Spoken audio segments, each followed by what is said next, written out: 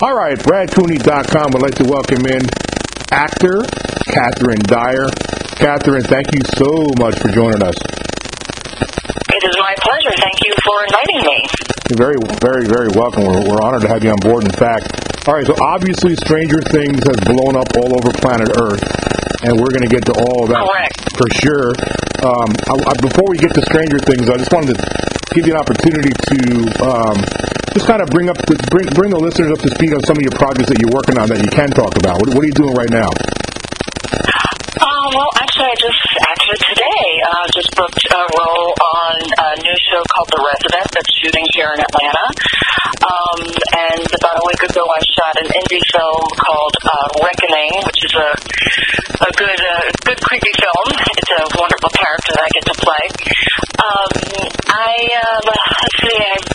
shot An Actor Prepares with Jeremy Irons. Had a small role in that. I've been keeping busy. You know, as an actor, you auditioning all the time, so you're constantly looking for a job. Yeah, absolutely. All right, so I'm guessing Stranger Things is spinning off like more opportunity for you. That pretty much goes without saying, I'm guessing, right? Yes, it's been a great year for sure. Yeah, I mean, well, I had a friend of mine who actually told me about Stranger Things. You know, I can't even believe I missed the first season. I mean, I've seen them all now, but he came to me and said, "Hey, man, have you seen Stranger Things yet?" I was like, "No, tell me about it." And he's just like, "Wow, you just got to see this. It's an amazing. There's everything amazing about it. The writing, the attention to the detail, the 80s, the whole nine." So I said, "All right." So I turned it on, and I was like addicted. I got addicted. So talk about the impact that this show has had across the world. Well, you know, one thing that I've been doing this year that I had never ever done before, or even considered doing, were art conventions, Comic Cons and Monster Cons, and everyone that comes to my table, they sort of have this. It's a revelation. Either the grandfather says to the grandchild, "You've got to see this show, Stranger Things," or the other way around. It's a show that spans generations. Everyone can relate to something in this show, whether it's music or the era or the relationships. And I knew that it was going to be something big when Stephen King tweeted about it before it aired. That to me was, I read that and went, okay, I think we're onto something here. But, you know, when I booked, it was just another job. Yeah. You know, and I was only booked for 2 episodes, and then they wrote me into 3 more, so... Is that right? I was thrilled about that. Yeah. Well, I'm sure that made your day 3 times in a row. Yeah, it did. I just kept going back. Went, all right, well, this is fun. Yeah. So yes, I loved the character. I love Connie Frazier. I know that no one else on the planet does. But yeah. Connie Frazier. Let's talk about Connie Frazier, because of course you did play Connie Frazier. You know, she was the Fed, the Fed that shows up, and really just the scene where you just pretty much execute the poor guy in the restaurant has taken care of Ellie. You know, Ellie's finally found some food and a warm place, and all of a sudden here comes Connie Frazier. And I mean, this is such like a blunt force, entrance of your character. Talk about that a little bit. It really was, and to me, that's when the show took off. That's when the audience knew, holy mackerel, this is something that is completely different. Now we're in for a ride. Well, you know, when I got to the set and to do the ammunition training the day I was shooting, I had training before I got there, then more on the set. The experts were looking for me. They're saying, okay, where's the actor who's supposed to be doing this character? And, you know, there I am standing with my little blonde bob. And I went, excuse me, it's me. And they went, you? You're the one that's going to shoot the guy in the head? And I went, yep. Yeah. But you know what? That's what really was part of what made that character so great.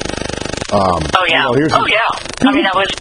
Pretty lady shows up, you know, and it took me by surprise. I thought you were just a regular police officer type, you know, and then bam, you just vaporize this guy, you know. And like you said before, I think part of the reason I got cast was because of my look. because I just had an unassuming sort of, middle of the road look, straight-laced look. Yep.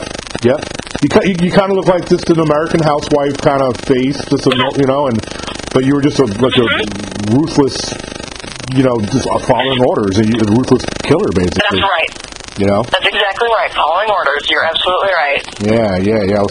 It's a great character. And you touched on something before that really, really totally makes sense. When that happened, that scene, it did. For me, I'll speak for myself, and I think I could speak for millions of other people. That was the uh-oh moment for me. I was like, holy crap. Yeah. This is like serious business here, man. This is not, just a lost little girl. There's a whole lot of really, really big-time stuff going on behind the scenes. Right. And I think even what made the scene even better for me was when I saw it, was the music. Jefferson Airplane playing underneath. It was just such a cool song. It was exhilarating. And you mentioned this Stephen King tweet before, which actually puts everything into perspective. But he recently tweeted again, didn't he? Yes, he did. Yeah, because I think I tagged you in that on your Twitter. I was like, wow. I mean, that's right. I can't remember what he said, but I know that he tweeted something again. It was something really nice. I can't remember. I have to go look. Yeah, I can't remember exactly what it was, but it was something really nice. Obviously, in full support of the show. Yes. Right. Yeah, that's massive. That's just big. So, how was it that you ended up on Stranger Things? I mean, you just was it something you went after yourself and just the typical routine you read and got called back? Well, I have an agent, and she sent me out for this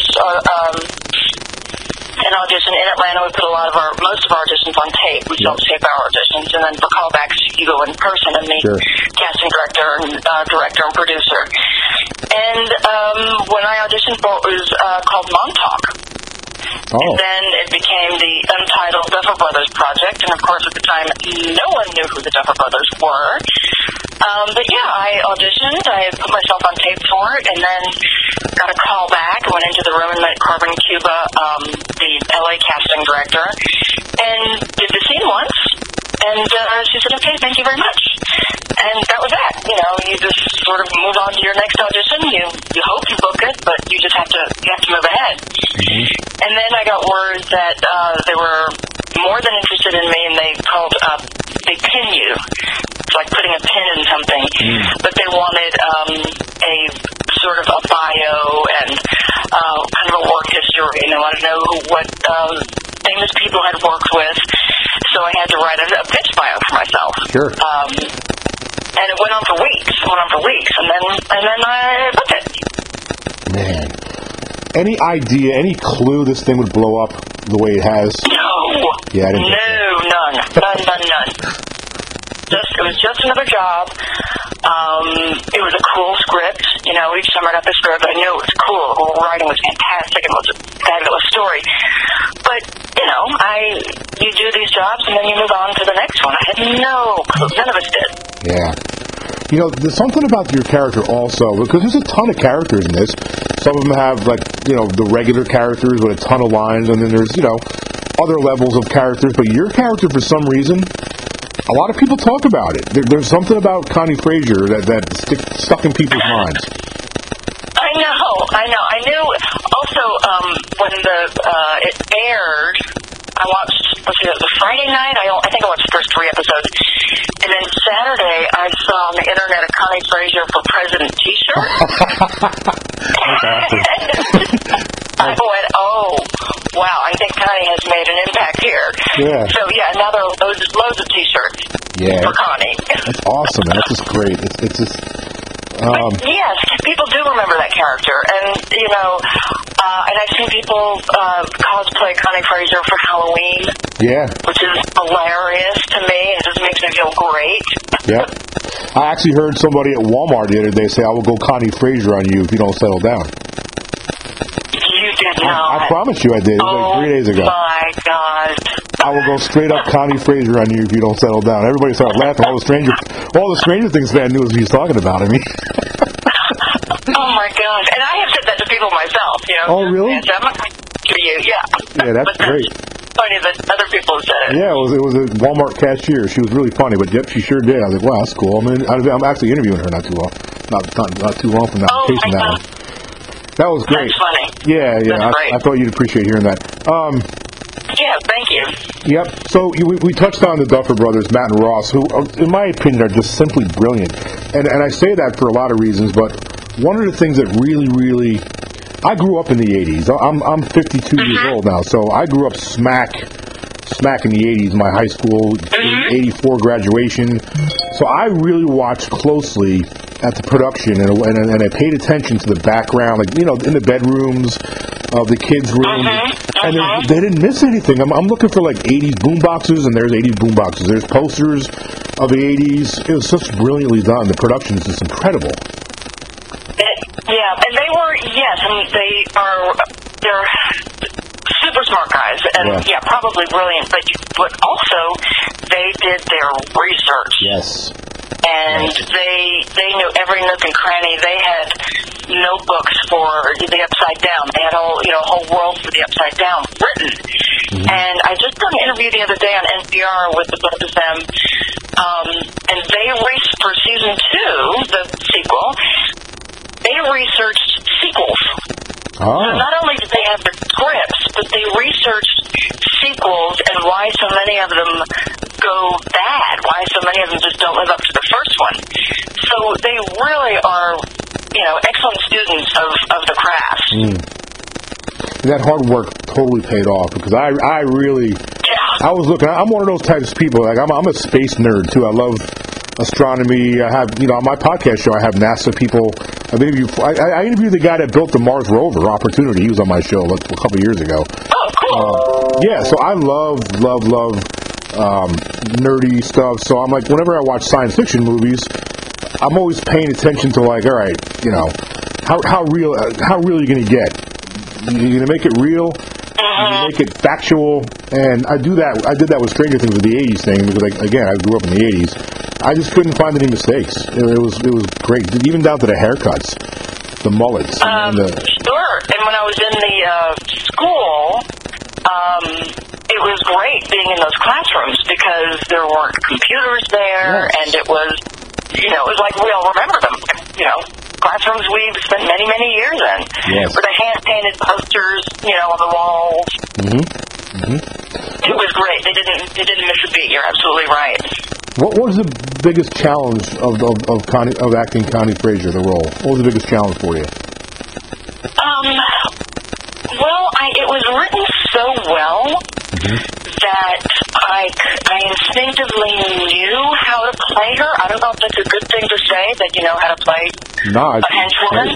Yeah. You know what I'm saying? Yeah. But it was beautifully written, and and I knew that this is a woman who tamps down her emotions all her life. Yeah. In the scene with the parents, they go over to the house, and she's sitting at the dining room table, and the mother starts getting very upset. And Connie can't handle that, so that's why she looks up to Brenner, and Brenner steps in, because he can handle the emotions.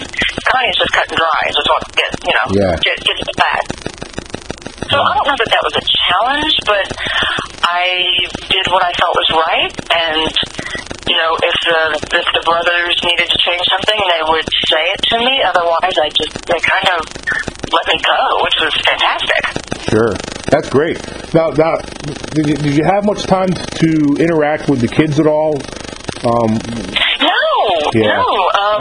I would see Millie a lot, but she was either working or waiting in the makeup trailer. And the boys, I saw a couple of times, because I only interacted with them, and really not even with them, was the final episode 8 in season 1. So I didn't really, since then I've seen them on the convention circuit. So we've, got to know each other and their parents. Their parents are wonderful. Yeah. How good is Millie? She's oh my gosh. Yeah, right? So good. So good. At that age. We're going to keep our eye on her. She's going places. They all are. Really. All of them are, exactly. Great point. All of them are. I think my favorite was Millie. It's kind of hard to say that, because all of them kick butt. I mean, all of them are awesome.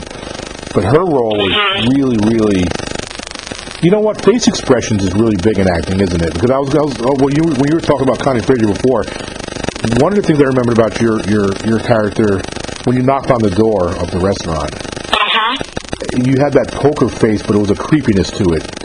I was like, oh, so it was a little bit. You know what I'm saying? It was a little bit of a what is one of those old sayings in Louisiana. They say that old girl got snakes in her eyes. There was just something about it, man, and like I wasn't quite intuitive enough to predict it. But like in hindsight, like when you pulled the trigger, I was like, oh, there it was, there it goes. Yeah. Face expression. Good. I'm glad I was a little creepy. Yeah, that was great. And I mean that in of course the best way. Yes, of course. I totally understand. Yeah. All right. Well, one of my favorite stories is the Randy who plays the teacher. Yeah. Mr. Clark. He said that when he was reading his script and he saw that Connie Frazier came to his door, and he put the script down and went, "Oh no, they're gonna kill me." It's over with for me. That's great. It's like you're like the Terminator of Stranger Things. Right. Like, yeah. Oh, I love that. Thank you. Oh man, that's awesome. Yeah. That's awesome. We need Connie Frazier back in season 3. That's what we need. Yeah, you know what? Let's do that. I hope so. I think we had to wait 14 months between 1 and 2. Yeah. That's right. Hopefully they can get it in less than that, from 2 to 3. We'll see. We'll see. I know they take a long time between seasons. It's worth but it. It doesn't. It's worth it. Yeah, it's totally worth it. I've only seen the first episode of season 2, so don't give me any spoilers. Oh, really? Okay. Yep. I'm not gonna say nothing. Yeah. Yeah, you're gonna love it. It's so good. Maybe I'll do that tonight. Maybe I'll binge it. Watch a few more episodes tonight. Yep. Binge watch that thing, man. It's great. Yeah. All right, Catherine, look, I'm going to let you go. I know you're busy. I really, really appreciate you coming on. Before I let you go, though, I want to give you an opportunity to share with the fans, the listeners, where they can find you on Twitter, your social sites, things like that, website. Okay. Twitter, I am The Real Kat Dyer, and I've got a Catherine Dyer fan page on Facebook, and Instagram, I'm Cat ATL, I think.